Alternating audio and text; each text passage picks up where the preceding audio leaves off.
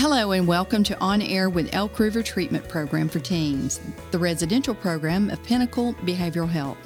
I'm Selena Mason, the Director of Marketing and Outreach.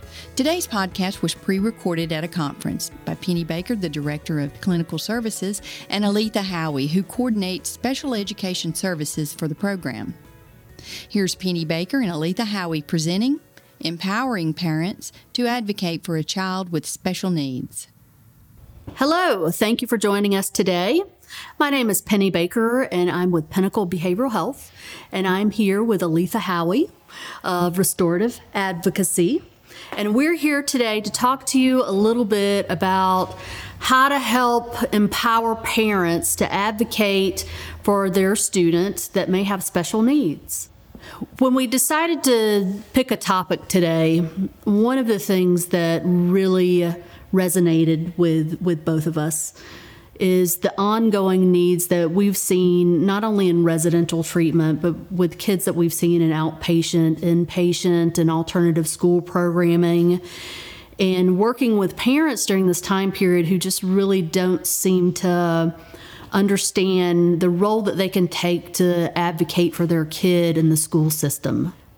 So one of the things I think, Aletha, that we need to start with, just to make sure everyone is very clear, is kind of where we have to start with parents in general, of just some basic education of what's what. You know, when we're talking about the education system, I know just from the treatment side, looking at it, it is very complicated. There's so many laws and rights and meetings and so many in terms, just so many things that gets really confusing. So if we can maybe start with us going through some of those terms just to make sure we're all on the same page and understanding even what we're talking about. Okay.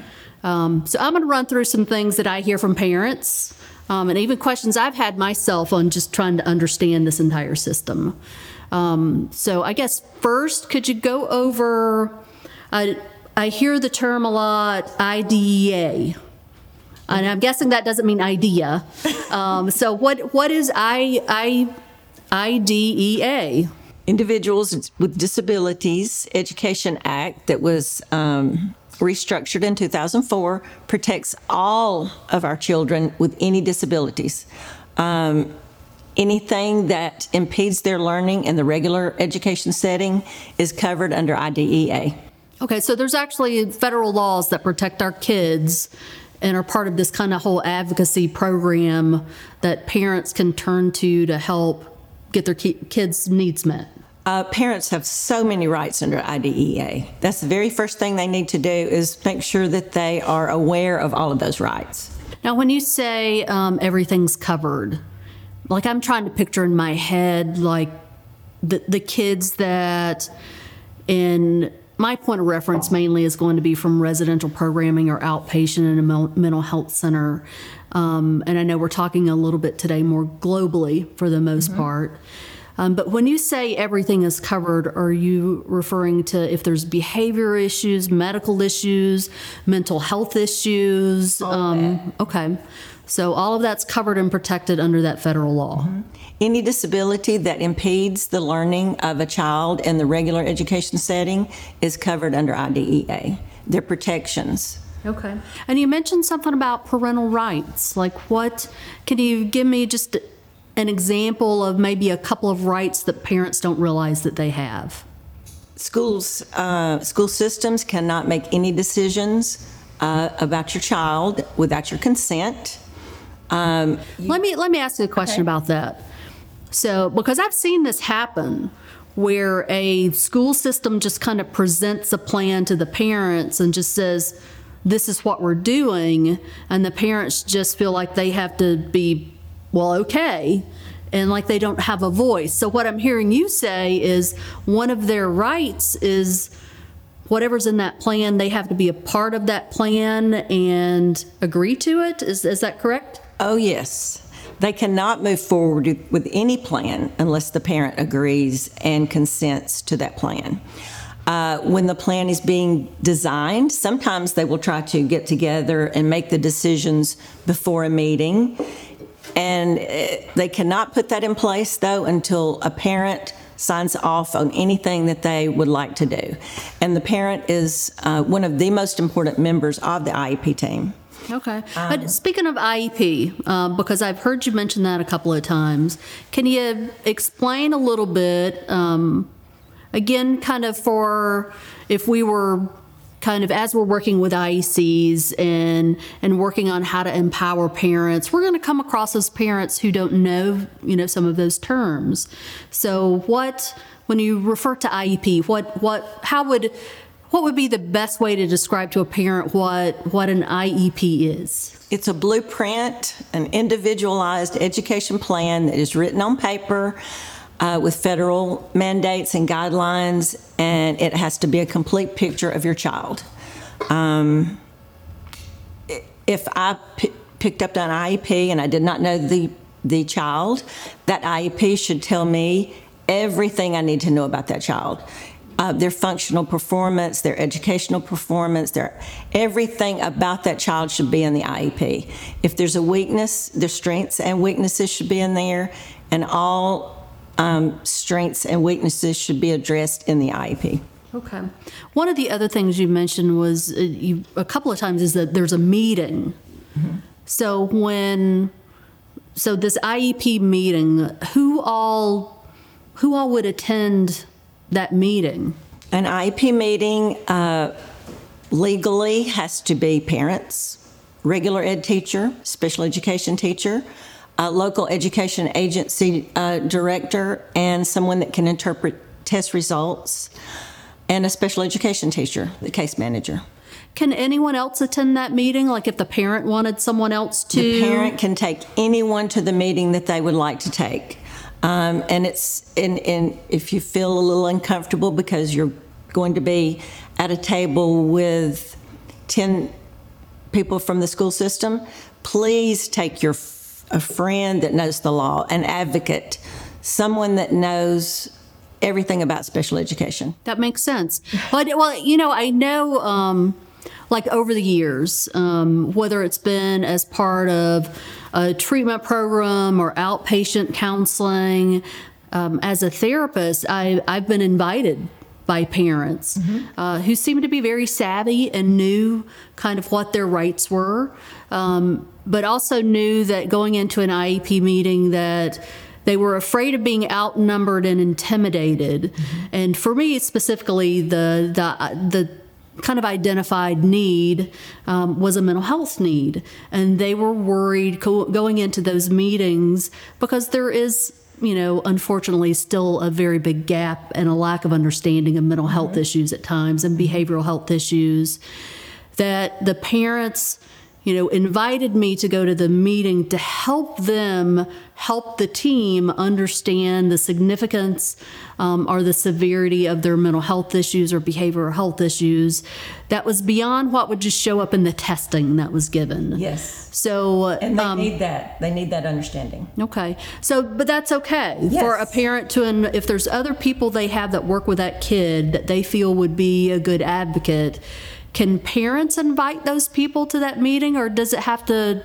How would that invite come about? The parents can invite anyone that they would like to invite to the meeting, and they just need to ahead of time let the school know that you will be bringing guests and their titles. Okay. All right. Any other rights that you can think of that a parent has that you feel is pretty important? Oh, yes. You can go into an IEP meeting and not agree with the team and reschedule the meeting, adjourn the meeting. You are the most important expert at the meeting because it is your child. So most parents know the child's weaknesses, their strengths, and the team has to get input from the parents before they write a plan for the IEP. Before they write that IEP, input from the parents has to be received. But I think a big thing that I'm hearing from you, and please correct me if I'm wrong, is that even when there's an IEP meeting and all of this information is gathered, until that parent is satisfied that the needs of their child is being met and signs off on that plan, it's not active. That's right. Okay. Now, I want to back up a little bit because there's another question that I have that I think would be important for parents to know is how would you, like if you're a parent and you think your kid's struggling in school and you think that your kid might need an individualized education plan, but the school hasn't identified that. How would you go about that as a parent to advocate for your kid's needs? Like, Request what do you do? it. Who would you request that to? You can request it to anyone in the school. The best person would be the counselor. They usually pass on that referral, but if you make a referral for your child to be tested for special education services, they have to honor that referral. And within 15 days, you need to get a call back, and there's a meeting after the referral. So the day that you make the referral, and it's best to make the referral in writing, the timeline starts that day. And the process, all you have to do is request it.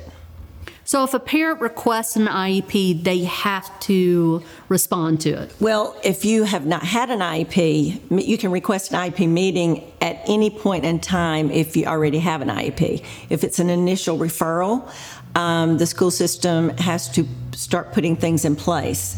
But if a parent requests an IEP, the process starts the day you make that request. So keep track of all contacts that you make with the school system.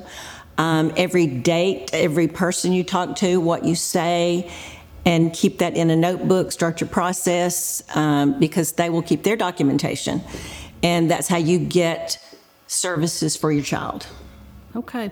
Now, I don't want to complicate this, but another term that I've heard before, and I know I've gotten it confused, so I think it's important maybe for our parents to understand or how to teach parents. What exactly is the difference between an IEP and a 504? I always sometimes use those terms interchangeably, and I know I've done this long enough that I know they're very different things, but can you maybe help me understand, because there may be certain kids that need a 504, certain kids that need an IEP, and I guess parents would need to know which one to advocate for, so what's the difference? So 504 is also covered under IDEA, and the protections under a 504 are, you have the same protections, but all services will be given in the regular ed classroom.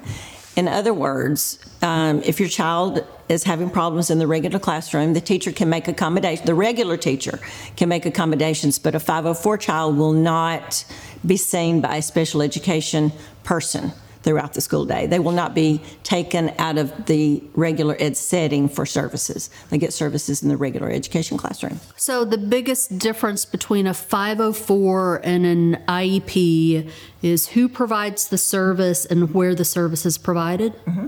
Okay, that helps me understand. Thank you. And even a child with a broken arm can get a short 504 plan because they've got a problem that's impeding their learning for a short period of time. So if they can be taken care of in the regular classroom, then a 504 would be appropriate. Okay, so like you said from the very beginning, this really does cover any need that your student may have that will help them meet their education needs. Legally, school system has to provide a free, appropriate public education for all children. So children with disabilities have to have the same rights as any of the other children sitting in the classroom. And whatever services they need, ask. Keep your documentation and ask. One of the questions that, just I'm a little biased because I'm coming at it from the treatment standpoint of, treatment programs or our outpatient practice, but I really want to focus a little bit on residential treatment. Okay. And get your thoughts on how this advocacy piece should work and what a parent should do when a kid maybe needs to spend some time in a treatment program. So if a kid is, and just for the purposes of our kind of training today, I'm going to be specific to a certain program and kind of even how we met each other of you doing services for a program that I'm involved in, just for the simplicity of examples. So we have a kid that is admitted to the Elk River Treatment Program. And I'm going to go through a few different scenarios. Here's the first one. When we're looking at a kid that's admitted to, let's say, the Elk River Treatment Program, and we have a kid that for some reason has not been identified, but we obviously see with all of the assessments that we've done coming in for admission, whether it's the mental health assessments, the behavioral assessments, the academic assessments, and we see that there's definitely some deficits there. So we identify a kid that obviously has needed services, somehow was missed. What can we do for that parent to go ahead and set up that process to advocate for their kid that was missed, that transitioning from residential treatment back home is definitely going to need either a 504 or an IEP? What are the steps that they can take at that point? Number one, child find, which is a federally mandated law, was missed by a school system somewhere at some point in time. So at the program, I know there are already accommodations and modifications in place for all children when they go to the program, and you know what has worked. If they're successful there, then well, we've been very fortunate because you typically give us guidance on how to provide those accommodations, even if a kid doesn't come in with an IEP. Even though it's a different setting than a regular school, the regular school system can put all of the accommodations and the modifications that we have in place, and if that's what it takes for the child to be successful in a regular school setting, they have to do it. So we would make sure that the parent knows at time for transition that they notify the school system, that their child will be coming back to the school system, and the school system needs to make arrangements and set up, and the parent can go ahead and refer the child, and the process can begin. And during the referral process, the child is protected. So if you refer your child for services, they are protected during that time until all of the testing and assessments can be done to determine whether or not they qualify for an IEP. If they're coming from a treatment program, guess what? They qualify for an IEP in a regular school setting. Unless before they went to treatment, they were making straight A's in school, but their life was in complete turmoil and they have to go to treatment, that's usually not the case. More than likely, the issues that sent them to treatment or got them in treatment was also keeping them from their education. So we would just make sure we prepare the parent for that process to go back, and I would attend the meeting if they needed me. I've done that before. Okay. Well, I know you've helped several of our students kind of in those situations that were identified that needed that, and help walk the parents through that process. Unfortunately, not everyone has you. So that's why I think it's even more important of, looking at kind of what you talked about, that, if a kid was having issues in school prior to treatment and they're in treatment, that they should automatically qualify. It's kind of did I hear that right? Mm-hmm. Should. Mm-hmm. So the parents then would go through the same process you started from the beginning. It's just communicating, and I think you recommended the counselor of the school, of communicating to them, I'm requesting my child to be evaluated for an IEP. Mm-hmm. You can also refer to a teacher, a counselor, a principal, an assistant principal, anyone that you would like to make that request to, who you feel comfortable with. Just request it, write the date down, or put it in writing.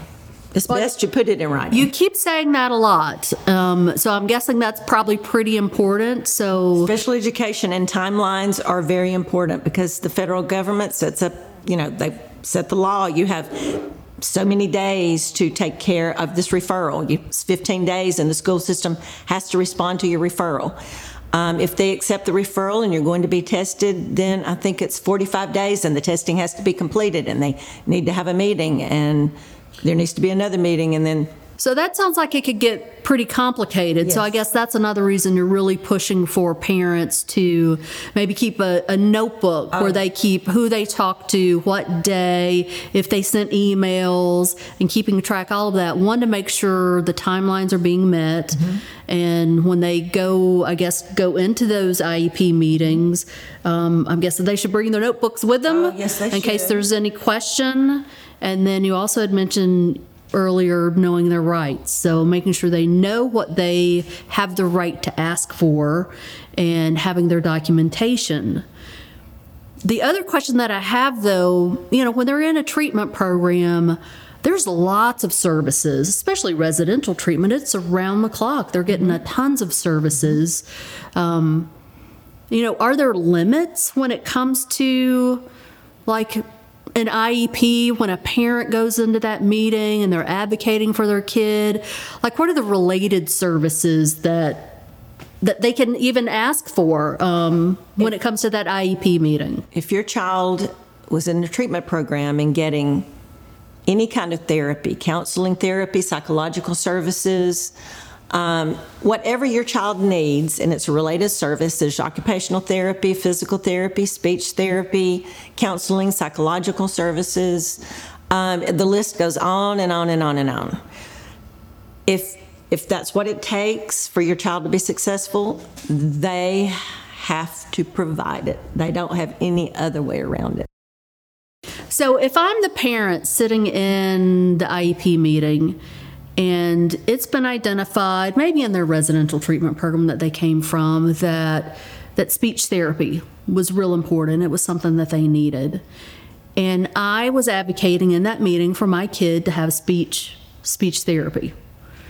What if the school said, sorry, we don't have a speech therapist, you can't have that? Like, what then are my options as a parent if I know that that's something that my kid really needs to be able to succeed academically? They have to test for those services. There's not any other way around it. They have to test for those services. You can file due process. So this is going back to what you were saying earlier about the importance of knowing your rights as a parent and understanding kind of the laws that protect you. My concern is just from the things that you said, that process seems pretty complicated. And I think at times maybe parents become very intimidated by that process and back down from advocating. So what advice do you have for parents who are genuinely trying to advocate for an actual need for their child, and they're getting so much pushback of tips or anything that you could give for that parent to not back down? There's a quote, if it's not written down, it did not happen. So the very first thing that I tell parents when I get a phone call is I want to see all of your documentation. Every time you make a phone call, every time the school calls you, if the teacher sends home a piece of paper, keep it, put it in a notebook, label it. Don't write on original copies, have little sticky notes. You need a whole filing system. So it sounds almost more like a little mini filing cabinet than just a notebook. Yes, but if the school system... So keep everything. And if the school system realizes you know your rights and you are prepared for this meeting, then you won't have very much pushback at all.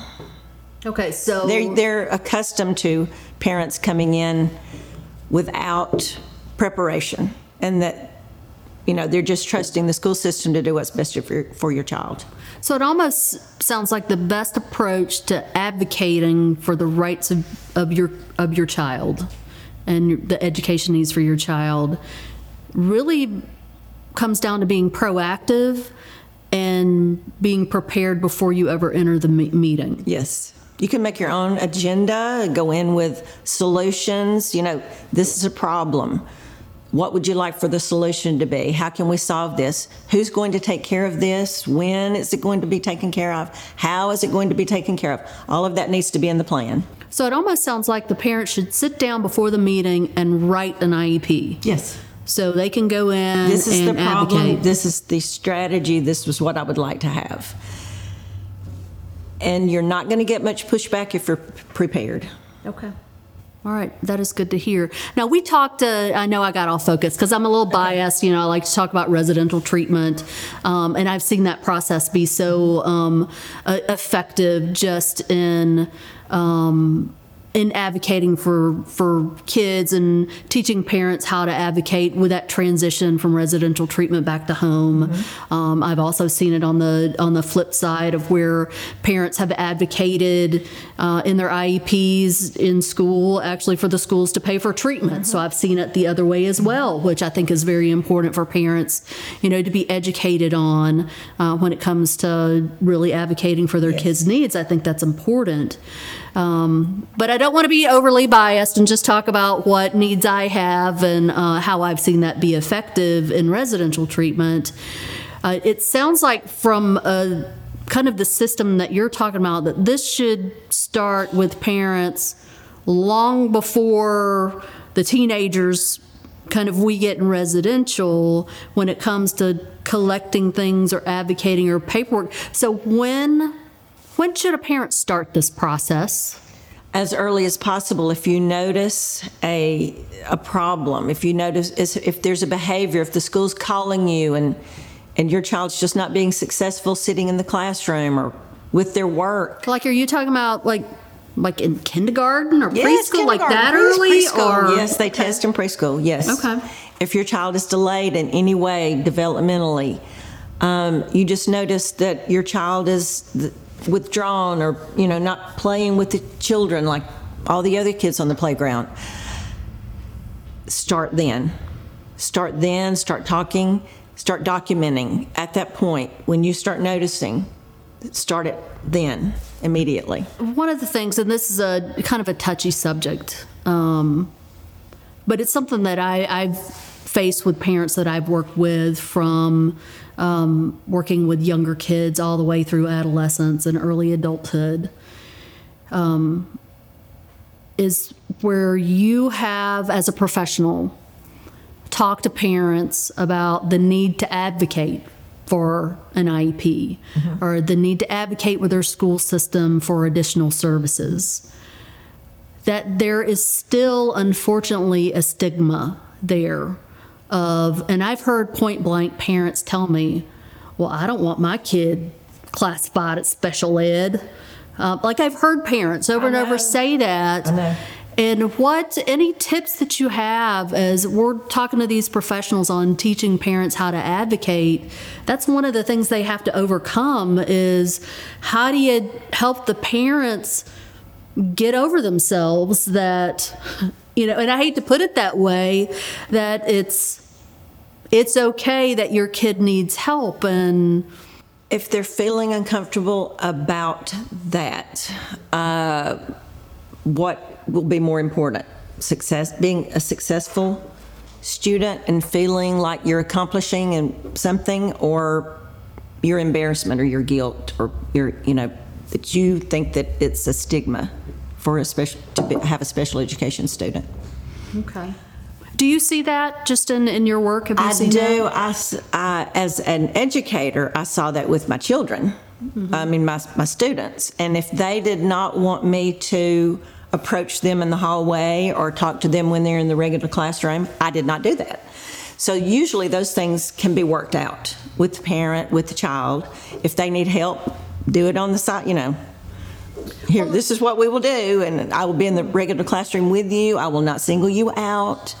I will help everyone in the classroom, and so you can take care of those things. Well, that makes me think of the question. If you're the parent advocating for your kid in that IEP meeting or that 504 meeting, and you're coming up with that plan, If you have a concern about how your kid would be treated if they're receiving special services or being pulled, can you advocate as a parent to have those things you just mentioned incorporated in that plan? Yes, you can. You can do that. So if you do not want the teachers calling on your child or being, zeroed in on and, bothered, you can write that in the plan. Anything you write in the individualized education plan must be taken care of. So there are ways, if that's an issue for the parents, that we can educate them of here's a workaround. Yes. If that's a struggle for you, here's how we can protect that. So all that can be included in the plan. Mm-hmm. Wow, that's very interesting. Anything they need to be successful in the regular education program can be written in that plan, and it must be followed through with. So here's so far what I've learned from you today. And thank you very much. Even working with you with all these years, I've learned even more today. Write everything down. Start early. Anything you notice with your kid, if you identify that they need something to help them with their education needs, start documenting it earlier. Mm-hmm. Keep it a file. Don't write on your originals because you might need those. Keep a timeline. Be okay speaking up. Yes. As you know, we have school systems that pay for the treatment program. Mm-hmm. If they have exhausted all other efforts in the school system to educate this child and they're still not being successful, and that's the only other place that they can go. We have school systems that call and say, will you attend this IEP meeting so that we can make sure this IEP will fit your program, because we would like to send this student to your program. Thanks for listening to On Air with Elk River Treatment Program. If your child has special education needs and you have questions that weren't answered in this podcast, please feel free to contact Elk River Treatment at 866-906-TEEN. That's 866-906-8336. You can also learn more at elkrivertreatment.com, or you can send us a confidential email to info@elkrivertreatment.com. Thanks again, and we hope you'll join us next time on Air with Elk River Treatment Program.